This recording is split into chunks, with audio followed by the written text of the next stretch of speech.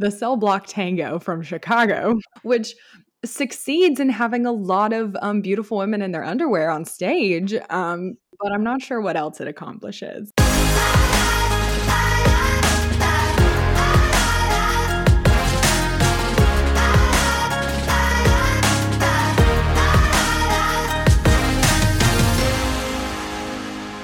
You're listening to Glee on the Rocks.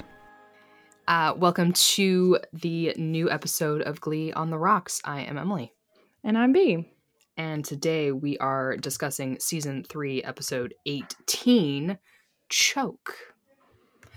And the quick Netflix recap, because I was not going to read a paragraph off the Wikia, is Rachel and Kurt finally get their chance to audition for the New York Academy of the Dramatic Arts, which really leaves out like most of the episode.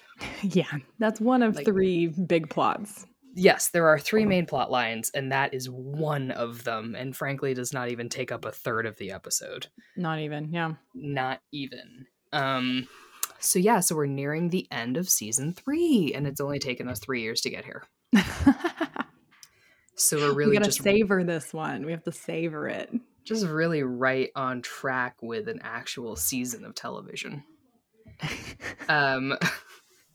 This one is another Marty Noxon episode. Oh my god, I didn't realize. Yeah, and I mean, we were so happy with Marty the first time around, and I don't want to rain on her parade this time around, but like, girl. But did Marty do the best with what she could, what she had? Probably. Were they like, Marty, write these storylines, or did she fabricate them? That's the question. That's probably what happened. Yeah, she probably was given. They probably broke out the episodes, and then she had to. Her name was put on it, and she probably had to kind of flesh out the story. Yeah. Yeah. So this is a bummer of an episode, kind of all around. It's 3 out of 3 bummer storylines. Yeah. It was so sad that Mandy was just like, fuck you guys, I'm out. She was like, this is depressing as hell. You guys can have it. Too much Rachel, can't deal, goodbye. And hard to blame her. So I remember seeing this episode live. It was a fucking downer. I remember being really, depressed. Yeah. It's super depressing. And I was trying to remember, and then I forgot to go look up what the promo looked like for this one. Because I remember because it definitely had like flashes of Kurt performing in the pants. Yes. I remember gold like lame pants. Blurry, low quality GIFs. Mm-hmm. Yes. I don't know what else. Yeah. Kurt and his pants were a big deal on the Tumblr. Yes. Oh yeah. Beast's storyline was a big deal. Mm-hmm. Puck exists. Yeah. Sorry. Unfortunately. Puck stands. I mean, at the time, so the big storylines are Kurt and Rachel have to audition. I guess it makes, I don't know. I mean, I didn't do dramatic arts. Does it make sense to you that a school such as NYADA would send someone like Thibodeau around to small ass fucking Midwestern schools to watch two people perform? Probably auditions? Not, especially, I don't know what really happens with schools like that, because I feel like I've seen movies too where it's like it's Juilliard but you have to go to New York to audition. Mm-hmm. But then there's other ones where like it's Juilliard but someone scouted you at a competition, and then so I don't know what the truth is. I don't know either, and I just didn't bother to do the research on this one. And I guess maybe it would make more sense to me if there was like the Midwest regional audition where everyone in the area had to come audition over the weekend. Not that this woman would come all the way from New York to watch two people audition. No, that makes sense. They really overblew like her importance. Like this is basically a dean at the school. Yeah. Is the sense I got. And it's like a dean would not be coming to Lima, Ohio. I didn't even think of that, but you're so right. And she's coming for about 5 minutes of her time. Literally. She gave Rachel 16 bars. Right? I mean, at least she let Kurt finish his song, so Kurt stand.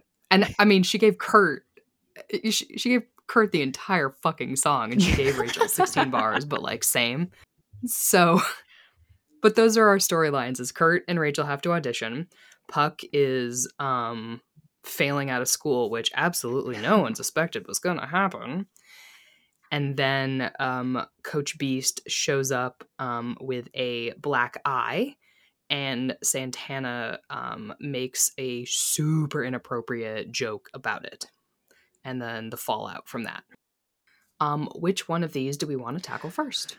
Let's go most depressing to least depressing. So I think we should talk about the Beast storyline first. I just feel like that'd be a total Beast bummer to storyline? end on. I think we should start with it. You don't want to end the night on domestic violence?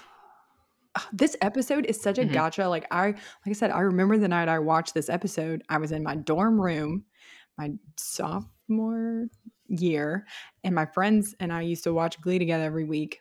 And they pull a fast one on you. If you guys didn't watch the episode and don't remember, Beast says that, oh, everything's fine, like I moved out, and then she fucking didn't. And they show you like in the middle of the beautiful song where she's crying, and it's just mean. I was so upset. It's bad. It's so really bad. It was unnecessary. It is, yeah. So what happens is she comes in the very beginning of the episode. Santana makes a joke about the black eye that Cooter must be hitting her, which, I mean, Santana makes a lot of really inappropriate comments in the first place, but do we really think that Santana is going to make a domestic violence joke? Yeah, it felt forced. It felt forced to me too. Yeah. To get us to that point. Especially for them to like laugh at it. I was like, okay, saying it is one thing, but people thinking it's hilariously funny is confusing to me too. Yeah, but I did appreciate Coach Roz immediately calling her out for that shit. Let me tell you something. I'm Coach Roz Washington. I'm an Olympic champion, and I do not suffer fools, especially fools who think domestic violence is funny. And then Coach Sue, and by the way, we have 3 female coaches at this school. Fuck yeah, we do. Like, hooray. Coach Sue finally agrees with 2 other people at the same time over something. But these are like her sworn enemies sometimes. So they are her sworn enemies, but they, as the apparently only sane adults in the entire school, come to an agreement that, hey, domestic violence is some fucking bullshit, and they're not going to stand for the Glee girls giggling over a bullshit joke. The Glee girls minus Quinn, by the way, which is minus Quinn. That's true. That's an aside. Where the fuck was Quinn in this episode? She wasn't there. Oh yeah, what was Diana doing? But Sugar was back. So were there too many women on screen? They had to replace Diana with Sugar Mata? I guess so. I don't know. They randomly bring people in and out sometimes. I'm like, that's not how school works. Stop it. To be perfectly fair, I didn't actually notice that Quinn was not in the episode. Wow. I'm sorry. Diana stands activate. No, I'm just kidding. Yeah, you know what? I didn't actually notice. I did notice that during Shake It Out, they were Brittany and Sugar were sitting on the end, but not singing. They're just staring. I was like, why are you even fucking there then? I know. Is it the whole song? I did notice at the end, and I was like, I think they're sitting there the whole time, and they're just out of frame. Oh, yeah. I mean, so interesting. Yeah, it's weird. I was gonna say, oh, this whole storyline. Well, not the whole thing, but part of the storyline is just an excuse for like these specific Glee girls to sing together, because otherwise, when would they ever, just the like 5 of them, do a song together? But I guess that they don't. That ends that. Anyway, sorry.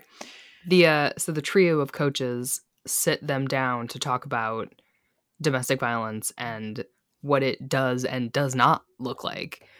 Which, I mean, yeah, it's a bit of an after-school special, but definitely one that needed to be said. Mm-hmm.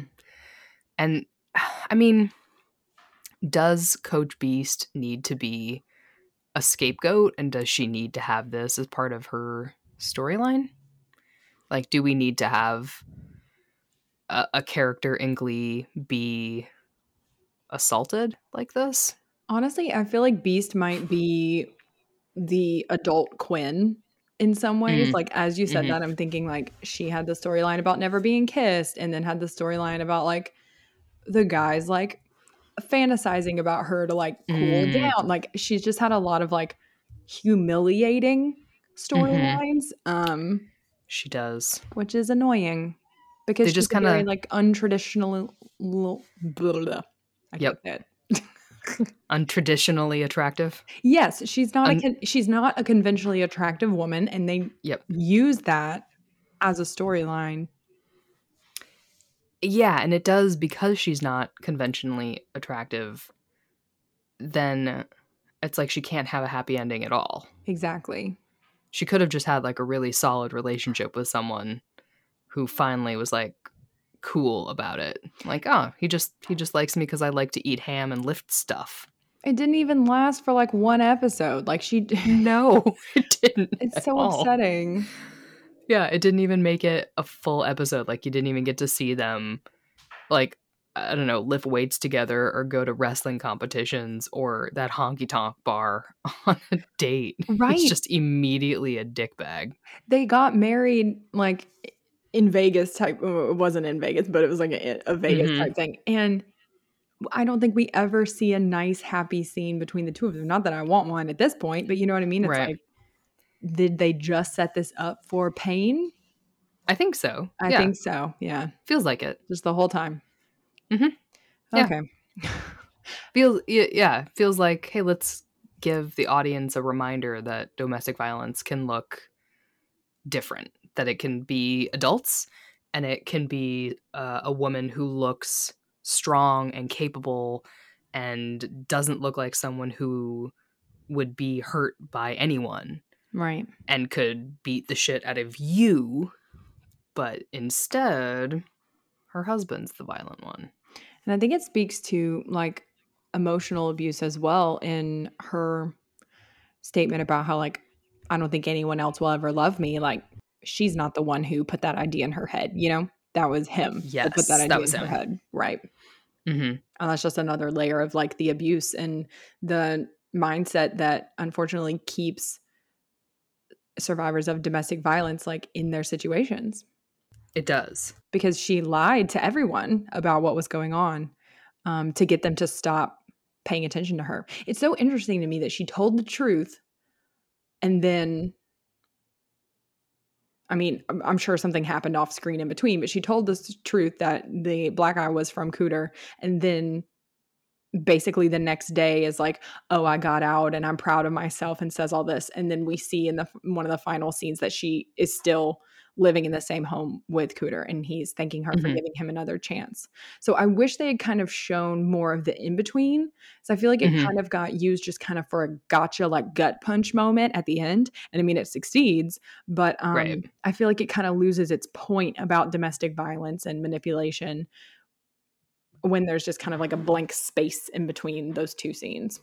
Yeah, it just looks like she lied to them rather Right. than Then she was he mhm, that he was manipulative, just that she was the liar. right. But Shake It Out was super pretty. It's always darkest before the dawn. Shake it out, shake it out, shake it out, shake it out. Oh, shake it out, shake it out, shake it out, shake it out. Oh, and it's hard to dance with the devil on your back, so shake 'em off. Oh, and it's hard to dance with the devil on your back. And given half a chance, would I take any of it back? It's a fine romance, but it's left me so undone. It's always darkest before the dawn. Shake It Out is one of my favorite songs that they do. One Which of my favorite it's covers. it's such a shame because they do. It's not like they ruin it, but it is like it's tainted a little bit. Right, yeah. Like, It's you such a can't listen to it beautiful without remembering, like, what Yeah. the scene in the episode is, right?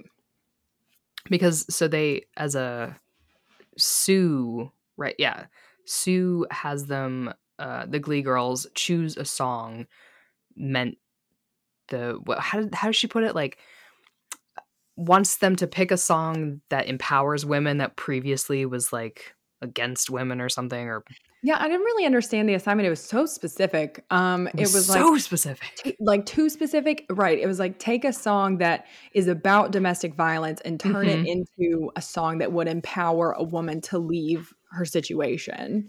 It was basically like find a Rihanna song. Right. And their first choice is the Cell Block Tango from Chicago, which succeeds in having a lot of beautiful women in their underwear on stage. It sure does. But I'm not sure what else it accomplishes. But Santana looks damn good. I'll just speak for myself and Mandy on that one. Yep. Yes, she does. They look good. They sound good. Tina gets a whole verse. So proud of her. And even Sugar gets to sing a little bit. She has a little talking part. She does. She gets to shine a little bit. And it has not the desired effect that they were hoping for. Nope. It is not correct. Roz says, like, you picked a song about a bunch of crazy women committing homicide or something like that. Yeah. I mean, I sometimes find Cell Block Tango empowering. I mean, yeah. I mean, it may not have been the assignment, but I stand by the fact that the assignment was too specific, and that's a great song. And it makes me feel like I could it does kill a man and leave my situation. So yeah. And at this point, Taylor Swift's album had not yet come out. True. So the material wasn't there yet. Yeah. It wasn't there. They didn't know that they'd have a song to go for. That's right. But the reboot of Glee, plenty of material to choose from. They have so many years worth of stuff to catch up on. They do. So after they perform the Chicago song and Roz is like, nope, you just pranced around in your underwear. You missed the assignment. Then they have a sit down with Coach Beiste where Beiste tells them, okay, yes, I lied. He did hit me, but I left him, right? Then there's another scene where they're like, oh, well, we owe you a song. And they sing her the song. Yes. Yep.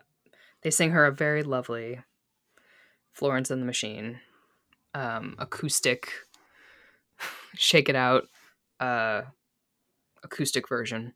And it's so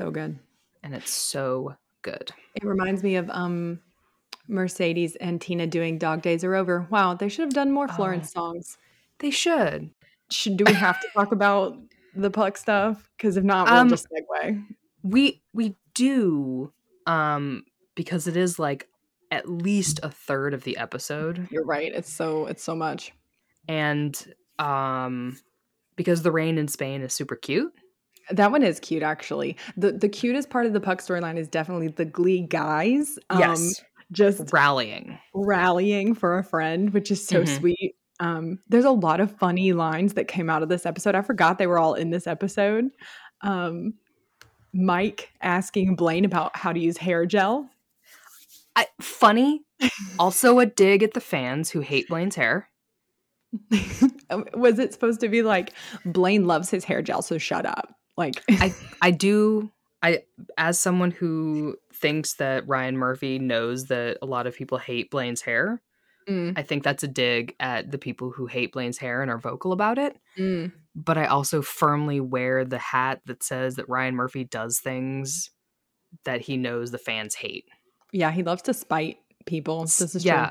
I think there are spiteful storylines in Glee, and I will die on that hill. No, I agree with that. I feel like but it may not seem that way if you watch it now without the context that we have, but exactly, it's the definitely spite. It's the tweets that line up about Ryan Murphy talking about Blaine's hair gel, right? Like it's you have to do the red thread between the show and the tweets, is what I'm saying. It's us in front of a bulletin board, and Ryan if you haven't, in the middle. And if you haven't done the work, you can't comment on the post. I feel like sometimes our podcast is that Twitter meme where it was like, you just had to be there. And it's just like Ryan Murphy's cryptic tweets. It is. Yeah. And that's still a Fox scene. Yep. And all the fake egg accounts following Ryan Murphy to get him to a certain number so he would release it. 100%. Wow. That is what this podcast is just like, if you were not there, you didn't understand. And if you were, I'm so sorry. And you probably qualify for financial compensation for the trauma that you went through. It's just a long form commercial for a fake lawyer. If you were a Glee fan in You know what? 2009, you may qualify for financial compensation. We could get together a class action lawsuit at this point. We could. Pain and suffering. Emotional devastation. Especially if they put together a reboot anytime soon. Pain and suffering. See, my plan would be if there is a reboot, I'm just going to get myself hired on it and destroy it from the inside. See, they need to watch out. They're going to have to thoroughly vet everyone who applies because... See, the problem is, though, they can. I just have the credentials. Yes. So, like, vet away. This was the strategic, like, hiding of your true identity. They'll never know. The longest con. The longest con. Been playing the longest con the whole time. And honestly, that's all Glee is. You got to take the parts you can take and leave the parts that you got to leave. Like, we take the rain in Spain. Yes. Oh my God, that segue was amazing. I just want to thank you. Give you the props. Yes, the rain in Spain is so cute. I love that Finn rallied all the guys and he's like, we got to make an intervention. I did think it was funny that Finn was like, if we don't graduate together, we don't graduate at all, when none of those guys are seniors except for him and I think Mike. Every other guy is not a senior. So what was the point of that? Anyways. Blaine's sitting there thinking like, I know. Fuck you, Finn. I should be graduating as a Ryan fifth year junior. No, when they said junior member, I'm just kidding. We were not going to go there. They said. Although rewinding, I guess, to the earlier in the episode, were you surprised when Puck did Schools Out how many goth punk kids at McKinley there were all of a sudden? I'm gonna be honest with you, I did not watch that number. I walked away and did a chore during it. I'm so sorry. But I'm not surprised by what you just said because McKinley's student makeup just fluxes by the day and the convenience. By what number is being performed at any given time. Exactly. But it's also one of those, it's like, okay, what part was the fantasy and what part was not? I know. Yeah, there was suddenly just like a lot of goth and punk I was about to say, like, did he just fantasize that there were like a bunch of goth punk kids? May have. And I was thinking like, where is Tina in her season 1 outfit? Yes. She's all 60 go-go's now, but she could have busted something out. She could have brought out that black lipstick and that purple eyeliner. Like, let's go. Blue streaks, the look. I know. Oh, so good. And why is Finn all of a sudden worried that Puck isn't going to graduate? Like, have you not noticed what he's been doing since freshman year? No, he went to juvie that time. Like, he's always been a question mark, Finn. And, like, have none of the teachers noticed that this kid has never passed a test this entire, like... Yeah, how is it only one class he's failing? Like, that's kind of confusing me, too. And, like, you've waited until the literal end of the school year to be like, by the way, you're going to fail. So, yeah, good luck. One test that can save you. Yeah. Like, does it ever come down to, I mean, I've never failed a class in my life. Humble brag, but not really. Study hard and fear of failure. So, you know. It's the anxiety, you know? It's the anxiety is what that is. It's the fear of dying alone with a A-. But see, then there's the scale of students from Emily to Puck. And when you're on the Puck side of the scale, like, you know to keep an eye on said students. But you have to keep an eye on the Emily side too, because then we grow up into adults who can't get anything done. But you did so good in school. Very few teachers are like, they're so good, but they're going to be a terrible adult one day. They should. That's true. They should. They really should. Same. But it's just a different level of failure. No, it is. And I feel like there could have been more of I feel like the plot line that Puck was like going to try to seduce the teacher to get a grade is disgusting. And I think could have been so much more interesting to have a storyline of like, this teacher has like given up on him or given him a lot of chances he didn't take or just like knew his reputation and never cared. Like, I feel like there's something deeper there besides her just being like like it was just gross that they went with the, oh, it's Puck, so he's just gonna seduce them. That was always his Yeah. plan kind of storyline. Like, I'm like, ouch. I feel like there could have been a much deeper convo about the American education system here, but we didn't go that Yep. route. The easy route, the like Yeah. Puck will hit on anyone route. Yeah. Mm-hmm. But then later when he's cleaning the pool, he doesn't take her up on her offer to have sex. So what was that saying? I'm not sure. I don't know. I don't know either. I feel like they kind of lost the thread a little bit. Marty, what was up with that? Come on our podcast. Marty. Did Marty, they cut out a explain. scene, Marty? We need to explain. Marty. Hey, Marty. Question. Like 6 questions, actually, So many questions. now that we're thinking about it. But- Including, if he was getting those first couple of questions correct, he would have had to have gotten absolutely everything else wrong to get an F. To get an F, yeah. So, like, what was on that test? And how bad of a teacher is she that he could, like, did he never go to class? Possibly. He did miss like a few Possibly. days during this week in question. So In juvie. I know. And in juvie. But this episode does have one of my favorite scenes, which is where Finn has the diagram of how they're going to kidnap Puck at the house he's cleaning the pool at to make him go Yes. back to school and study for his test. And he's got the little stick figures up. And Blaine's like, Is that a bear I'm hiding behind? and it does look like a bear. And he's like, No, it's a bush. Looks like a bear. It's not a bear, it's a bush. Maybe a shrub. What's the difference between a shrub and a bush? Yep. So funny. Actual teenage boys. Yes. And then Artie's gonna jump in the pool. Mhm. And there's a little stick figure Artie. in the Yep. pool. Well, he It's great. practiced with the We Found Love when he just Exactly. He like was swan dived into the pool. wrecked. He'd already gotten that down. He knew what he was doing. Yes, yes. Love it.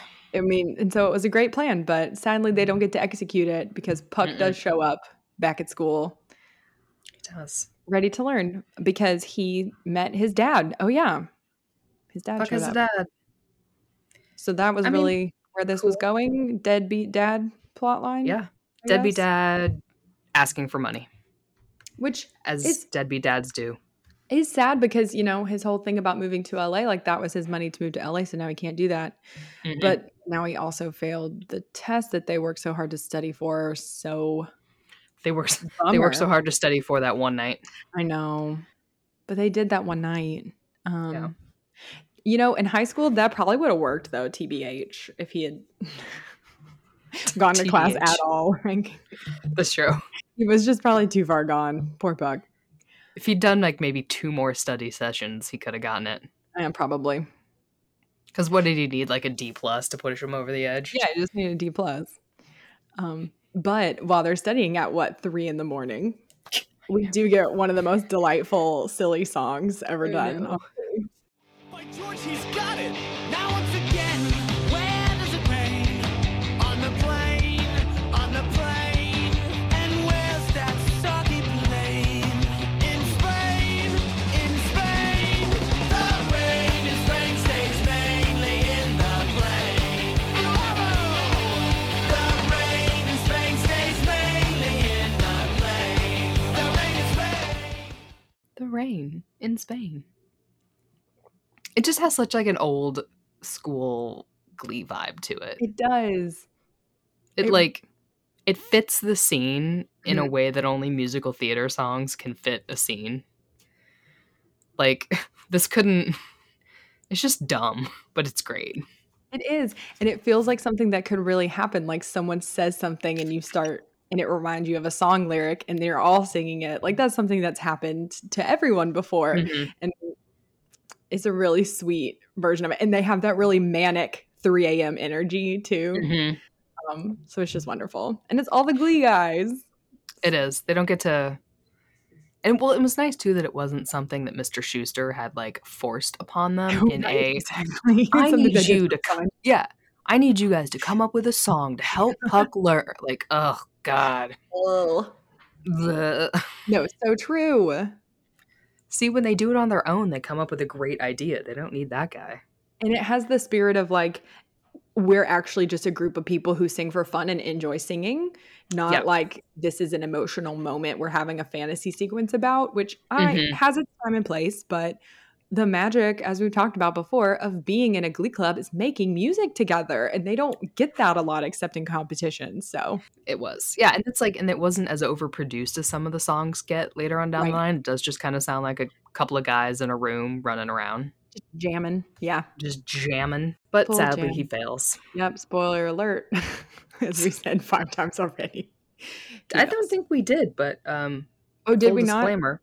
I Oh, mean, honestly, this is 3 seasons in here. Like, You listen to us for the recap so you can remember what you've drank to forget. So Hello and welcome to Breaking Down Bad Books, a podcast analysing trashy bestsellers from a literary perspective.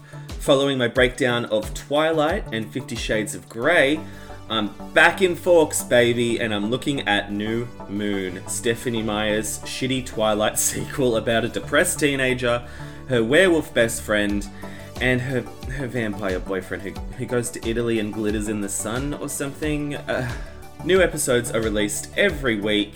Read along with me and let me know your thoughts at PodBreakingDown on Twitter or visit breakingdownbadbooks.com for all of the links and contact information.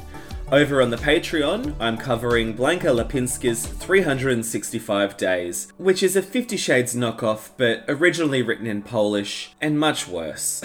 You can access those bonus episodes at patreon.com/breakingdownbadbooks. Happy reading! this episode truly opened with the Rachel that I remember and me love. too. That's what I Feel wrote down. that? Yeah. Yes. Yeah. I was like, back to being Rachel ambitious as fuck. Right. She's like, I won't even kiss my boyfriend this week. I'm focused. Mhm. Eye on the prize. Got to do what I got to do. Mhm. Practicing, working out, looking at my vision board. Like it was like basically season the 1. pilot. all over Yeah. again. Yes. Mhm. On her elliptical in the morning, doing her thing. She looked like a high school student again for once without all her shitty makeup. Yeah. She didn't look like a 30-year-old Broadway actress. Like, Yes. let's do this. But then that came in bitter in the ass, didn't it? I know. Well, and then it turned right around to the Rachel I dislike, like trying to talk Kurt out of his number, out of her own Mhm. insecurities. And I feel like they should have dug just a little bit deeper into what was going on with Rachel. And once again, I feel like this episode was these 3 gotcha moments. Like, gotcha, Puck really failed after all that. Gotcha, Beast went back to Cooper after all that. And gotcha, Rachel choked up her audition after all that. And it's like, I wish we had seen a little, like with Puck, it's like, dude, he hasn't paid attention all school year. Like, right. I'm not surprised that he failed. Like, one night of cramming, like you said, Emily, was Mhm. not going to be enough to save him probably. With Beast, it's like, we've already talked about that. I'm going to try not to get fired up. With Rachel, I feel like it's like, why? Like, I think they Mhm. kind of tried to set it up a little bit. And I'm getting ahead of myself, I know, but it's just like, why? Big twist. Rachel, in her one moment she needs to deliver, can't deliver. Mhm. Yeah.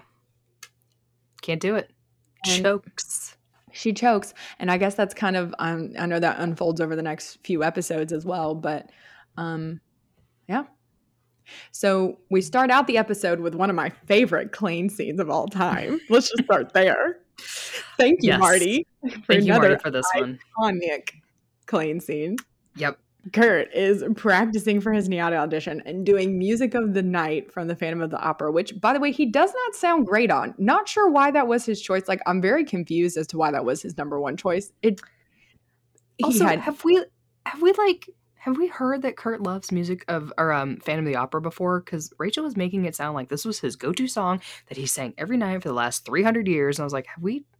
I don't know that we've heard Kurt talk about Phantom of the Opera that much. I didn't get that either. I'm like, it's interesting that Rachel was going with her, song she's sang before, auditioned with before, etc.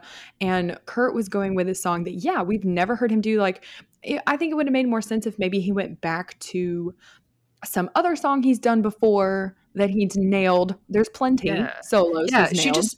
just made it sound like Music of the Night was his go-to song. Like, I don't Yeah. know. We haven't heard him sing it or even talk about Phantom. I guess they were saying, like, in the question of the Niata audition, that's the song he had planned on from, back when they started applying, which I think doesn't even hold water. Marty was No. trying. So, I mean, even if you follow that logic, it's kind of like, and for what? He had like no passion in his voice. The choreography was half done. Tina was not pulling her weight. Tina looked dead. They looked bored out of their minds. Yeah.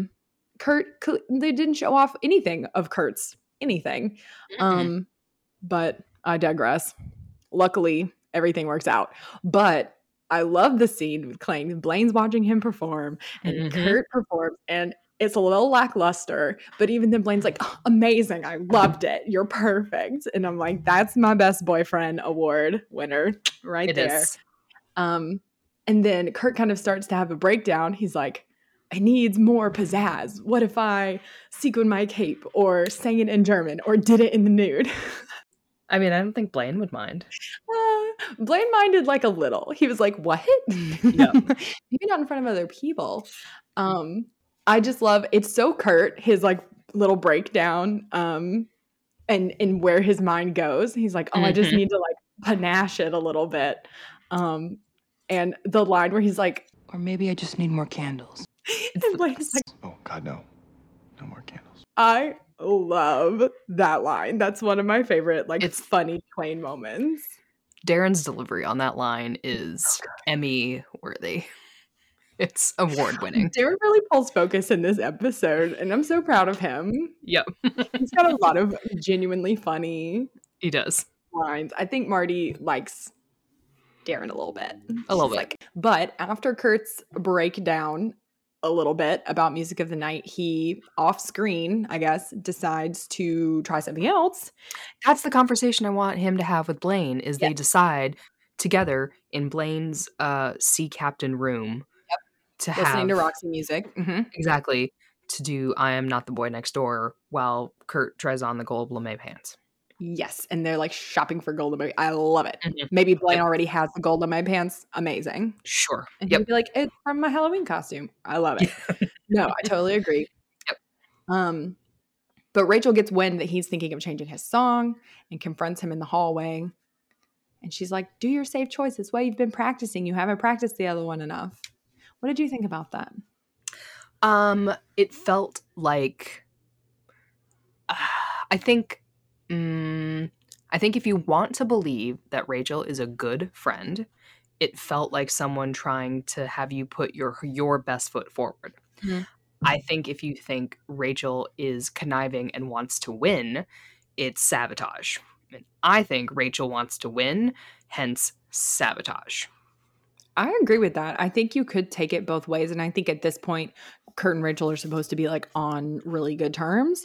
But yeah, I mean, it can't not have crossed their minds that for two kids from this little backwater high school to get into this very prestigious school in New York City would probably be basically unheard of. And that there is some level of competition here. So yeah. I think it helps that they are not vying for the same roles in the show. Like they're not both going to be Fanny Bryce. Right. So that helps them. So they're not, they're not going to go to auditions together. But yeah, I think they are competing for attention. Right. But I think above all, and I'm okay with this when Rachel, the character, and when the writers acknowledge that she wants to win. Right.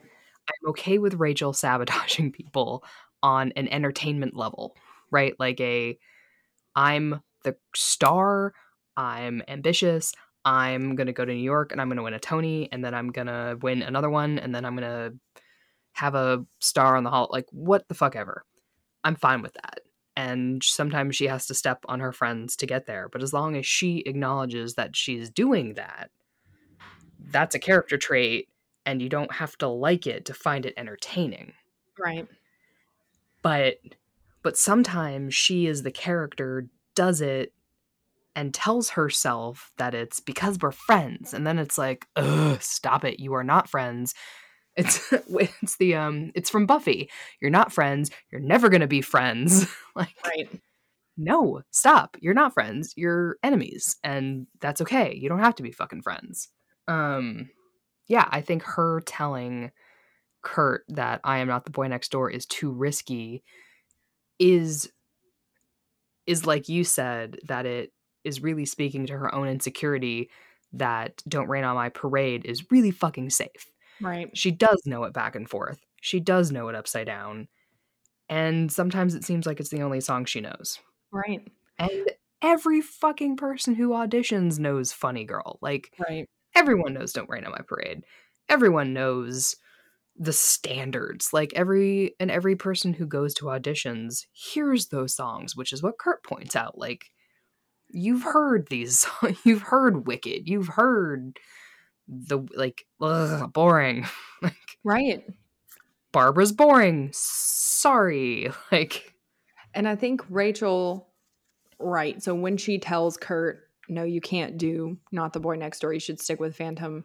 That's really her reassuring herself, like, you know, stick with what you know. The safe thing is the right thing to do. Yes. And she's reassuring herself, and I think she doesn't want to look extra safe when he goes and blows Thibodeau away with something outrageously fun and sparkly. I was about to say, I think that is definitely what Marty's trying to get us to believe, which is not, I don't think it's completely off base. I just think someone who's as perfect as Rachel is, it is kind of hard to believe, but I don't know, maybe that's just me. But yeah, so once it gets to the audition and Kurt is in front of Carmen Thibodeau, who's played by Whoopi, which is amazing. Whoopi. What a cool guest star to have. I know. Glee was pulling names back in the day. They really were. They were. It's amazing.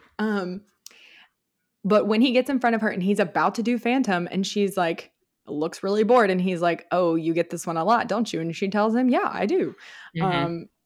And he's like, okay, well, let's change it up. And I love that about Kurt. That's just always I've just always truly deeply loved Kurt, and he means a lot to me. And that was just one of the moments where I was like, yes, that is the type of person that I really look up to and idolize, of like someone who's just so intrinsically themselves that they have to do what they know is right for them, even when might be a stupid decision to do so. It's like, no, I know in my heart of hearts that this is what I need to do, and I'm gonna trust that. And he does. Underneath there is somebody new. I am not the boy next door. I don't belong like I did before. Nothing ever seems like it used to be. You can have your dreams, but you can't have me. Oh, I can't come back there anymore. 'Cause I am not the boy next door. Rips off the pants. The fact that he was wearing the other outfit underneath the Phantom cape meant that he was going to do that all along.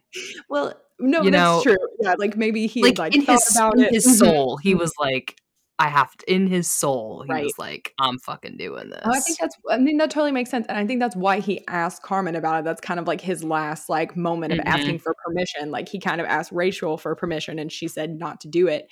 And when he kind of, in a way, asked Carmen for permission, he's like, okay, well, you know, I'm going to leave this all out here. I'm going to leave it all on the field. And I'm not going to have any regrets about how I did this audition. And it's amazing. No regrets, just love. Yes. Potentially. And oh, does he dance? Oh, does he dance?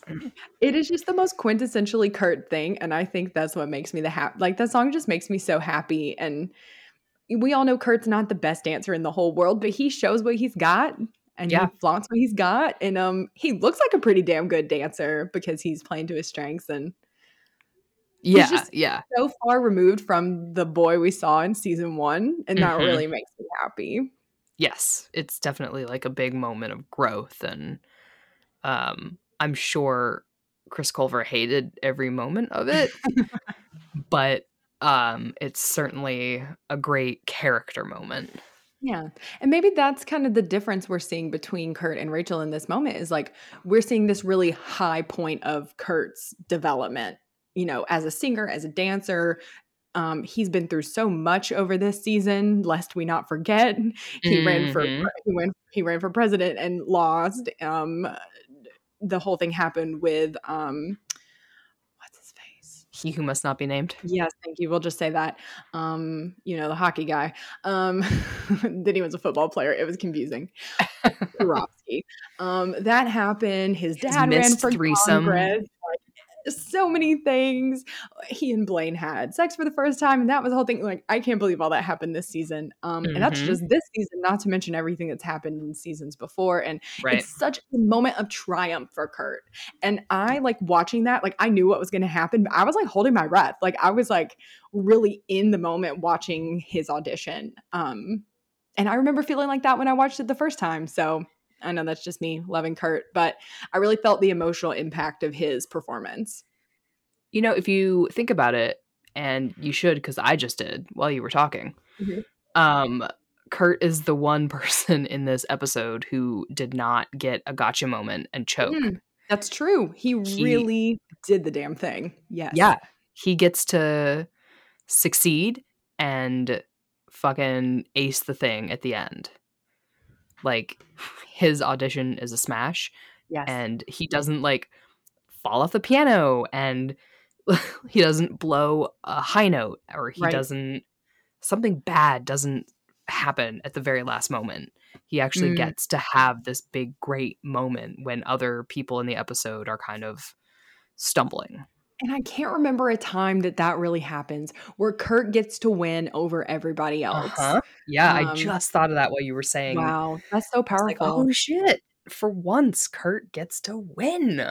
And that really makes the rest of this season all the more infuriating. So we're going to have to come back to this combo in a few episodes because, And in this, while Blaine is watching his audition, he is wearing his first time sweater. Oh my God, you're right. He's wearing the sweater. He's doing his little shimmy and wearing his first time sweater. Clap. I love the way Blaine claps. It's fine. Well, that's because Darren doesn't know how to clap, so he does his best. I'm gonna have to go watch that scene again because it really, truly is just makes me so happy. Just such a great emotional. It is. Peak. It's lacking in candles, but like it's pretty good. Blaine hit all the candles. He's like, I don't know where they went. I don't know. Oh no. Sorry, there's just a pool of wax out behind the house. Oh no. I love that he had like the backup singers on standby too. I know. His swans. I had my swans on standby. My swans. It was cute. Then it's Rachel's turn to perform. Yes. She wears a simple black ensemble. The hair down and the bangs. Yeah. Hair down with the bangs. You can tell she's a little nervous because at the end of Kurt's mind-blowing, triumphant performance, Carmen Thibodeau is like, Tony Award-winning Hugh Jackman would be proud of you. I mean, holy shit. Tony Award-winning Hugh Jackman, who apparently she mentored. Yes. Carmen Thibodeau, the character. I don't know if Whoopi really did that. She ain't that old. No, she's not. You're right. Yes, would be proud of him. So, I mean, you can't get much fucking higher praise than that. So Rachel starts to panic about her too.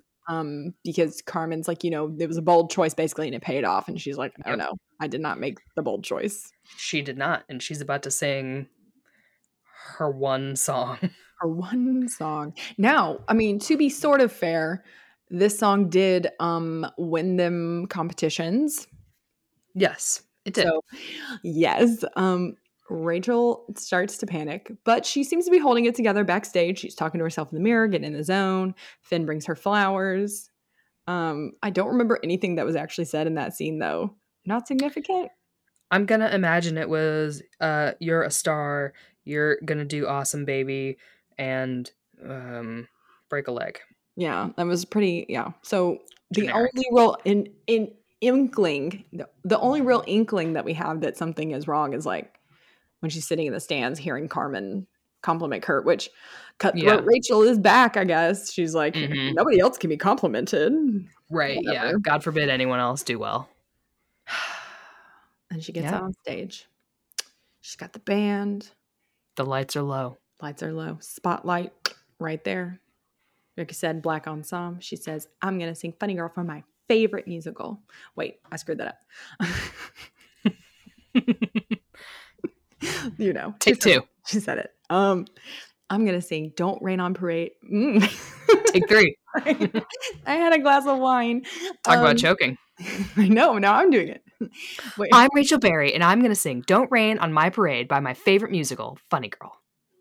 And you know what? She really sounded like a teenager when she said it. She does, yeah. It made me like, oh, good acting choice, Leah Michelle. Sometimes she really does sound like a little nervous teenage girl. Mm-hmm, mm-hmm. Yeah, I appreciate when she can find that I don't know, vocal styling. We ruined everything in the end of this episode. I've only had coffee. I haven't been drinking. Yes, so she begins to sing and does not get very far. Everything is going well, and then it's going badly, and she accidentally sings the wrong lyrics. They did that weirdly, by the way. They cut the weird lyrics in, I thought. I was like, oh, they should have made it like a part where the words are more similar. I feel like the words weren't that similar that she messed up, supposedly. Yeah, and because she knows the song so well, she just kind of flowed right into it, and even I was like, well, just keep singing. Like, yeah. And that is kind of like one of the rules of an audition is if you start singing the wrong lyric, just keep going. And I feel like she would know that. Darren Criss is a king at that. Just keep on fucking going. Like, swam across an empty land. That's fine. Swam across an empty land. Exactly. Just keep on going. If you cross the lyrics, just keep going. As long as you know the tune, like, who cares? Just run it. And as long as you're hitting the notes, like, whatever. Maybe that's the problem with being such a perfectionist as she is. Like, you know, if you were in practice and you sang the wrong word, you would stop yourself and start over. And she didn't prepare for this eventuality.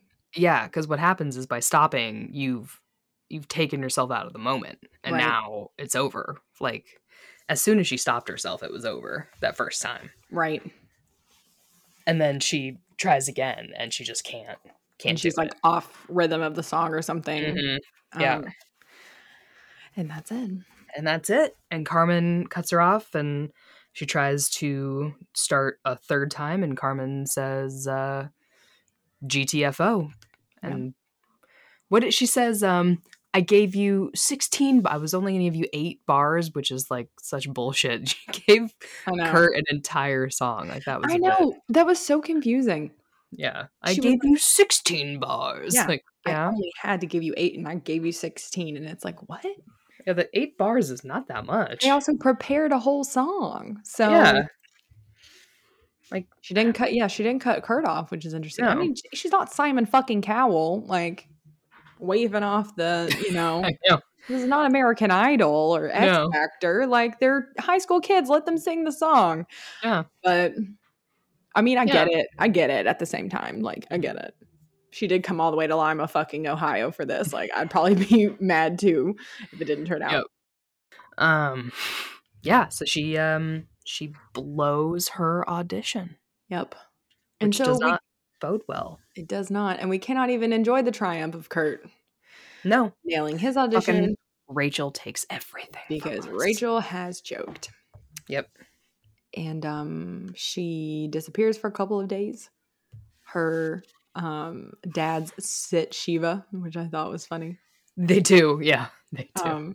And Seems so like them, Mr. Berry. I love them. Mr. Berry, yes. Such an excellent name for them.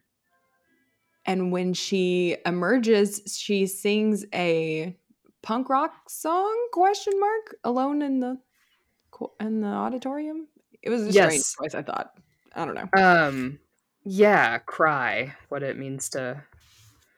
Isn't that a Kelly Clarkson song? Is it? Yeah, I'm pretty sure that's a Kelly Clarkson song. So yeah, Rachel has herself a little cry via song to deal with her emotions over, and she doesn't even know anything bad has happened yet, right? Like, she just knows that she bombed her audition, but she doesn't know that means she did or did not get into NIADA, because there's an application. I'm sure they submitted videos, they won some competitions. Like, chill, my baby. But she is Rachel Berry, and some of us are fatalists and think that every bad thing that has ever happened to us ever results in other bad things happening to us always. So, but it also, you know, Kurt got a full song. I could see where she'd be like, that's true. Like, if she'd cut Kurt after 16 bars and then was like, great, good job. Then maybe, but yeah, I get it. Instead, Carmen Thibodeau was like, Hugh Jackman once said to me there would be a man, Kurt Hummel, and he would replace me in the Pantheon. You, sir, are Hugh Jackman. You are the worthy successor. Yeah, You basically. are my son and the one true king of gold lame pants. And she was correct. She was correct. And Rachel could not handle not getting praise heaped upon her. And I get it. Look, if I was in Rachel's position, I would have been extremely fragile and upset. I would have. So I get why she is. But I just get salty that Kurt, once again, couldn't even enjoy his triumph, had to go to Rachel and be like, oh, it's going to be okay. Like, she should be telling him how amazing he was. And instead, he's having to be like, you'll be fine, girl. No problem. You know what, though? I bet Kurt did get some good banging from Blaine, That's right. Blaine showed him exactly how much he liked those gold on my pants. So, amen. He did get that. Yeah. So those are the big things that happen in this. We get a brief setup for the prom episode where Brittany says, oh shit, I have to plan the next prom. Little setup action there. I dare say the words again, the Glee Wiki trivia page says to me that this is the first time since the pilot that Kurt sings a Broadway song that was actually written for a boy, which is both gendered and interesting. That is interesting. And that when they are Kurt's swans, they're wearing their regionals dresses, Tina, Mercedes, and Brittany. I did notice that, and I was like, you know what? That feels realistic to me, because he was like, I got gold pants. What gold dresses do you ladies have in your closet? Everybody's got that dress they wore at regionals. Love that. I love it. Reuse, recycle. Rihanna.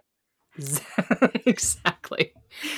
And then this is the third time that something bad happens to Rachel in the 18th episode of the season.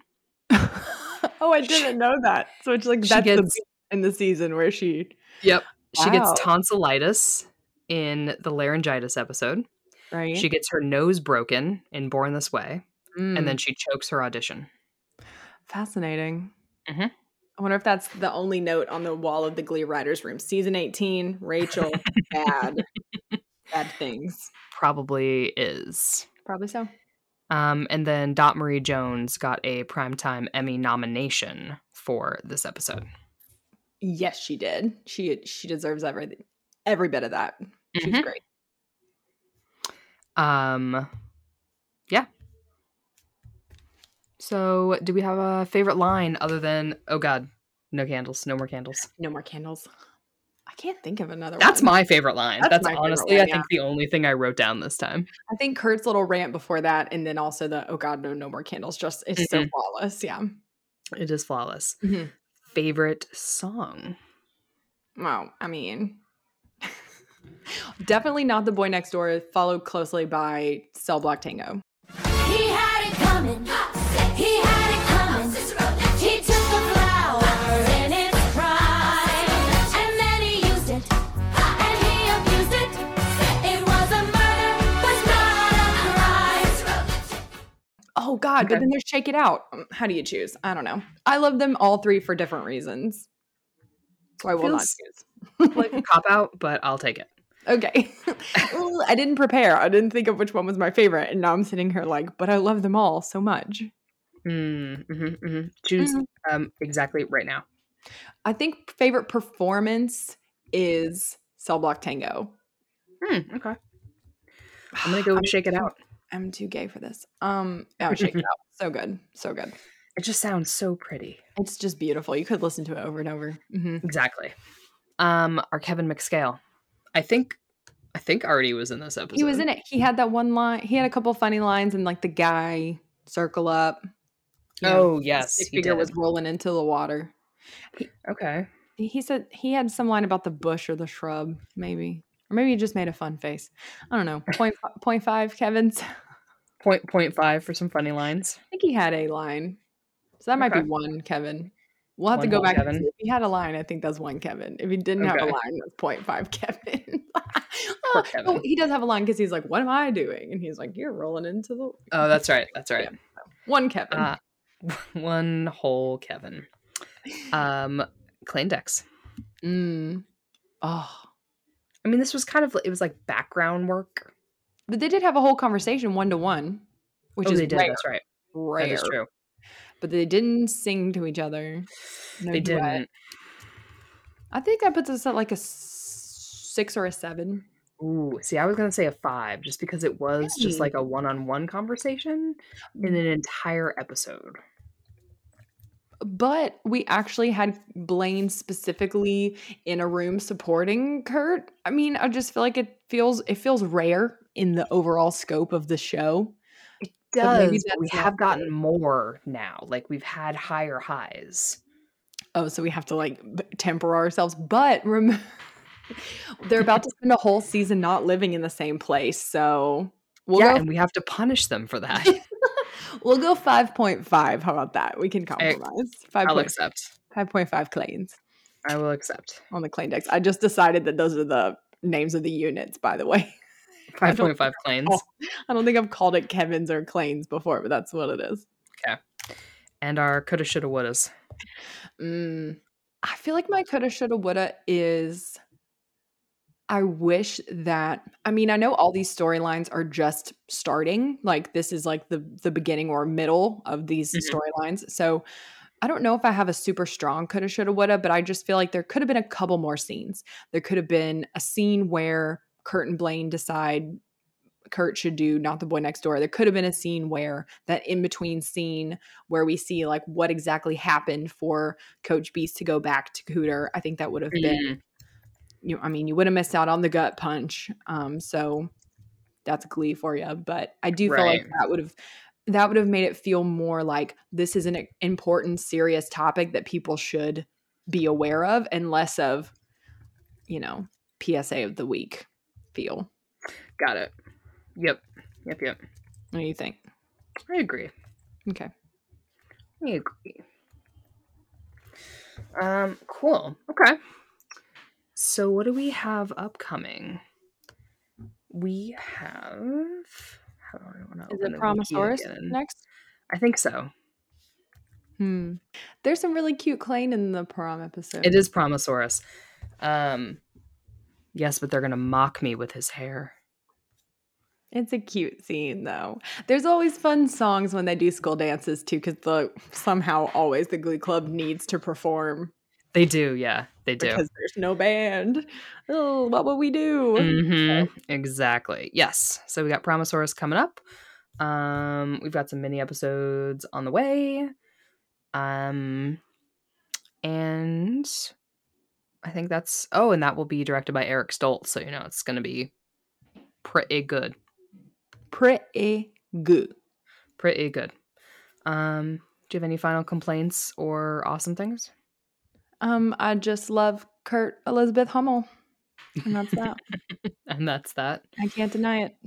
Can't deny it. You've been listening to Glee on the Rocks, a podcast by OTR Productions. A huge thank you to our sound editor, Adriana, and our podcats who secretly run the show. For more episodes, download us on Apple Podcasts, Spotify, Google, or wherever you get your podcasts. Follow us on Instagram, Twitter, Podchaser, and more at Glee on the Rocks. If you'd like to support the podcast, you can subscribe to our Patreon account at patreon.com/GleeOnTheRocks. Subscribers get ad-free episodes, exclusive mini-episodes deep diving into the fandom, salty opinions, and so much more. So until next time, that's what you missed on Glee.